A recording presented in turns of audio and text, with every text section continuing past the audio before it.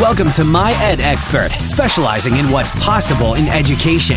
By merging research, practice, and passion, we provide insights from top educational thought leaders for right now implementation. Now, here's your host, author Susie Pepper Rollins. I am so glad you joined us today. Actually, I'm super glad you joined us. I'm beyond glad because this is a topic I'm particularly passionate about. It's the opening minutes. If we get those opening minutes really hit that out of the park, students are going to have probably a really great day in class today. They're so powerful. Let's talk a little bit first from the student's perspective. What is it like to be in a desk and have people ask you to do something all day long that you don't know how to do? It's risky business. We're asking our students to come on in and jump in this pool with us, to take a chance with us. And the brain may be telling them, hey, I don't know about this. This seeming like, I don't know. So the opening minutes set this up for success so that they're going to jump on in the pool with us and try. Think about their day. They go to English language arts and we're asking them to explain a piece of poetry. Well, that's pretty risky, isn't it? What if my interpretation is a little bit different than yours? And now we go to math. Oh, we've got something new. I don't maybe have the hang of it yet. I'm trying to provide my answer. I'm a little worried it might not be right. Now we go to PE and we're going to learn how to serve a volleyball, or we're going to go out and run, which, by the way, I've broken my arm twice trying to be a runner and no one pushed me. There were no police incidents filed. I just can't seem to run and not hurt myself. So that's particularly risky for me. So all day long, we're asking students to come on into the pool and learn about the water cycle, learn about slope, learn about poetry. And so from their perspective, in the opening of class, that's why it's so hugely important. Their brains are trying to assess this situation and say, all right, am I going to be okay at this? Am I going to be successful? Should I go ahead and give this a try? Two things happen in the opening minutes that really set students off on motivation or, unfortunately, demotivation. The first thing is their brain is trying to ascertain their propensity for success. If I go ahead and try this with you, am I going to be okay? So that's the first thing. Number two is this task valuable? Does it matter if I try this? That's why we want those opening minutes to have a lot of purpose and value and connect to students. The opening minutes are not very long. I mean, I usually put a 10% of the lesson thing, but it might be less. So it's not a particularly long time. So we're looking for strategies that really pull all kids in, help them get going. Want everybody to be successful. I call mine success starters, but I don't want to get hung up on what we call them. It's really more about what the purpose is in those opening minutes. One of the things we're talking about here is self-efficacy. Now, self-efficacy is very different than self-esteem or overall self-confidence. What self-efficacy means is the student is the relationship with that task. Okay, you're asking me to do this. What is my brain telling me? It's my own perception based on my years of experience of how I'm going to do in fractions today, how I'm going to do in volleyball today. So they're looking at that task and the brain is sort of ascertaining their chance of success. So why I like to talk about that is there's a connection between self-efficacy and hard work, a connection between self-efficacy and perseverance. Overcoming. So it's a real important thing to get to. And self-efficacy is linked to success, obviously. When they start feeling success, they want more success. So let's first talk about some of the things why the opening minutes are so hugely important. First thing I want to talk about with this is prior knowledge.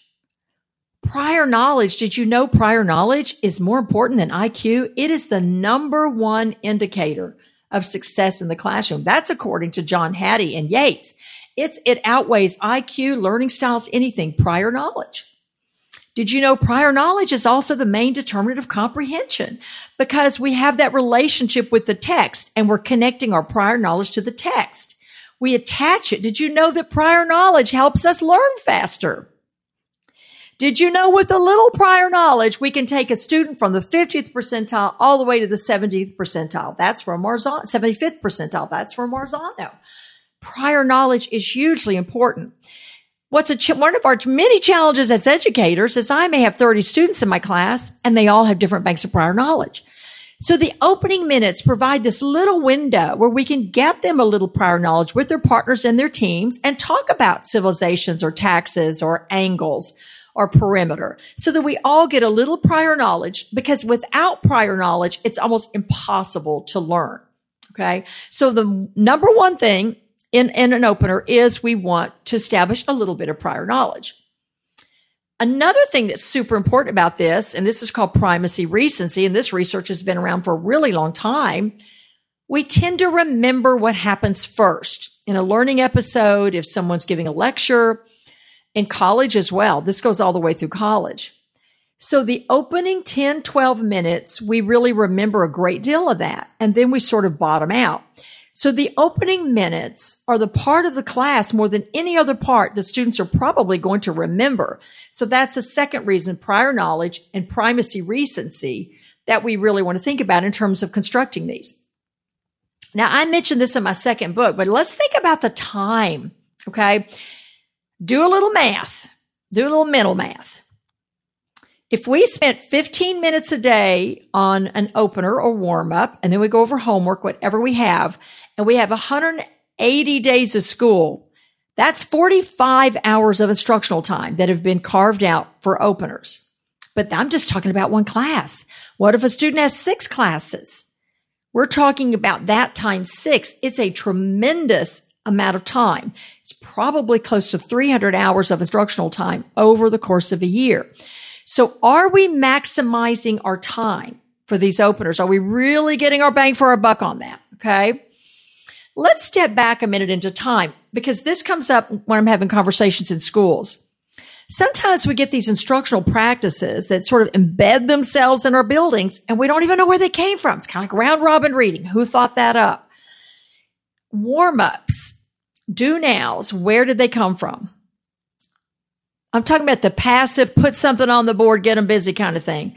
That's a classroom management technique. Okay. That came from what we all know as teachers and leaders, as in the opening minutes, we have some administrative tasks to take care of, right? We got to get roll taken. We got to go on the computer and take roll. Somebody's at the door and needs us. We got to manage the can drive or whatever else. Some kids have to go get water. So what started happening, it was this idea of get something, anything on the board and get kids busy, get them out of the halls so that we could take care of this administrative task. Now let's think that's very problematic, right? Because I'm trying to now just get something up there that they can do on their own. So what's going to happen to the rigor? Or what might happen to the rigor, right? So we don't want to have this sort of low level passive thing right out of the gate. The opening minutes are hugely important, right? But here's the thing. We can do something thought provoking, exciting, tap into prior knowledge, get everybody super excited about the lesson, and I can check my roll. Okay. It doesn't have to be a passive thing that's a classroom management kind of an idea in order to have something great. Okay. So that just wanted to backtrack and let everybody kind of know where this started. And what started happening is these got longer and longer and longer. So if we were doing that sort of a do now, and now we go over homework, we might spend 20 minutes. We might spend 25 minutes. And the best part of learning, that best part of time where the kids are really ready to go, hate to use the word squandered, but a little bit of that great learning time. Okay. So what we want to do in the opening minutes, we want to establish our learning target, get students to tap into their prior knowledge or get a little prior knowledge if they don't have any, get motivated for learning, get their intellectual curiosity going, because you know what? We can't even be curious about something without prior knowledge. I don't even know enough to even be curious about what you're talking about. That's how important these opening minutes are. So let's talk a little bit about the 3 kinds. All right. And these are my sort of things. You're welcome to use them. This is over time and experience and research. There are 3 kinds of, I call them success starters. You can call them openers. And let's not get bogged down by what we call them. It's really what the purpose is. All right. So we have unit openers. We have lesson openers, and we have bridge openers. So when we're creating our lessons, or if you're a leader and you're walking in classrooms, I can almost tell right away where we are. All right. For example, if we're opening a new unit, which might be, so we're going to be on this unit for 3 weeks or something, they don't have a lot of prior knowledge, right? So I've got to come up with something to get us embarking on this unit. For example, let me give you some ideas. If we are studying the Trail of Tears, a tragic part of American history, I might have an open-ended question like this. With your partner, talk about this question. When is it acceptable for the government to seize someone else's land? Okay, and just let them percolate on that, because we're going to be talking about the Trail of Tears where land was taken. If we're going to stay with social studies, if we're going to be embarking on a unit on federalism, kids have never heard the word. They don't have prior knowledge of that. I might have them go in teams and brainstorm everything you've seen in government in the last week.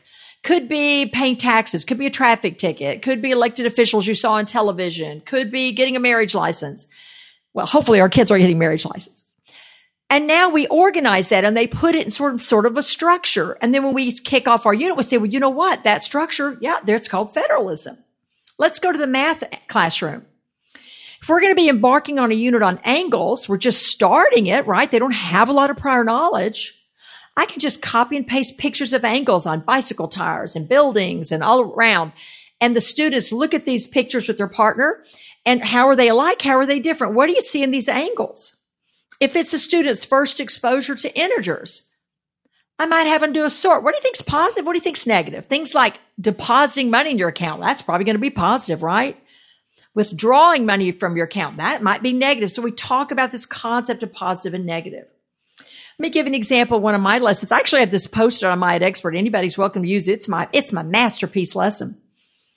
It's all about the cotton gin, but I don't want to start with the cotton gin because I just told kids, if I just got in class and said, hey kids, how about that cotton gin? What do you think about that Eli Whitney? They would just tune me out. So what I do is I start with their cell phones and I have them in groups talk about how that one invention has changed the world, how it's changed their culture, how it's changed our economy, all the changes in the cell phone. So they go to town on that. So I'm trying to establish in their minds that, hey, inventions really can impact us, right? Now, the next thing, and I admit this is a little sneaky. Now I have a picture of the cotton gin. I said, well, we're going to be talking about an invention from a different time, but you're going to be doing the same thing. You're going to be determining the impact of this invention on our culture and on our economy. At the end of that lesson, students have to come up with their own ideas about which invention changed the world the most, the cell phone or the cotton gin. So that would be a big opener. Now let's talk about lesson openers. That would be an opener. That would be a unit opener for inventions. Lesson openers are going to be a little bit shorter. They have a little bit of momentum going. It's not the first day of our unit. For example, if we're going to be talking about decimals, we might have an example of a menu from a local menu with decimals on there. If we're talking about perimeter, I might have pictures of perimeter from out in the world. We might go on a scavenger hunt around the building about perimeter. So we have a unit opener and a lesson opener. The third is a bridge, which we do naturally as teachers anyway. A bridge means, hey, I was teaching this yesterday and the day before. We're continuing on. So this is a shorter opener, but we do that instinctively as teachers. For example, if we're reading a story, we're midway through a story, we might talk about which characters connect to you the most. If we were staying with perimeter, if we were teaching that yesterday, we might find 3 things in the classroom that have perimeter. All right. So we're going to bridge from yesterday. So when I'm in classrooms, I'm looking for, is it a unit? Is it a lesson? Is it a bridge opener? But remember, it's purposeful. Okay. It's not about, how much time or what we call it. It's what the purpose. Now, this question comes up frequently. What do we do about homework?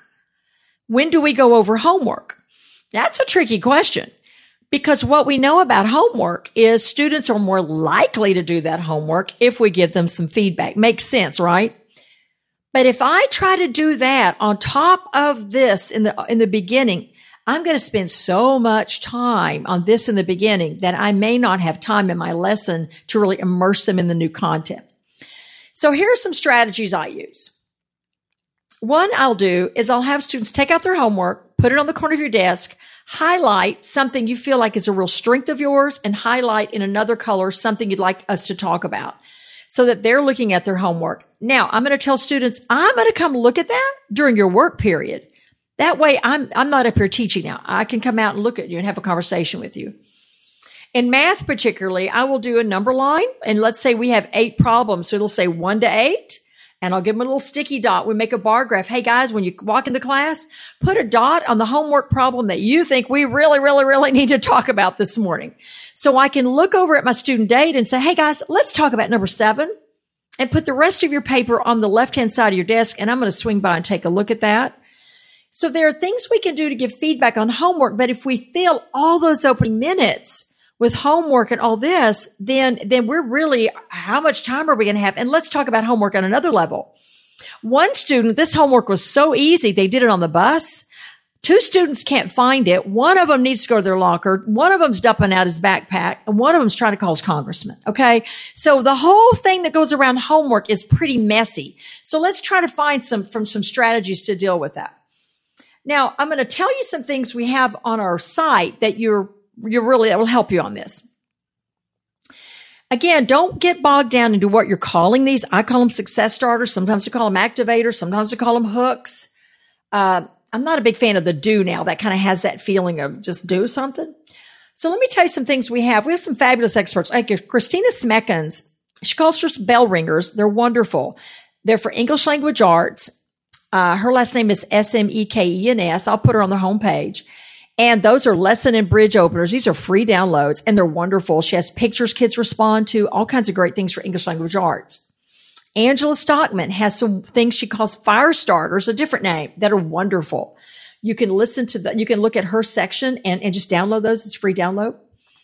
And Laurel Schmidt, who works in inquiry-based learnings, the Socratic method.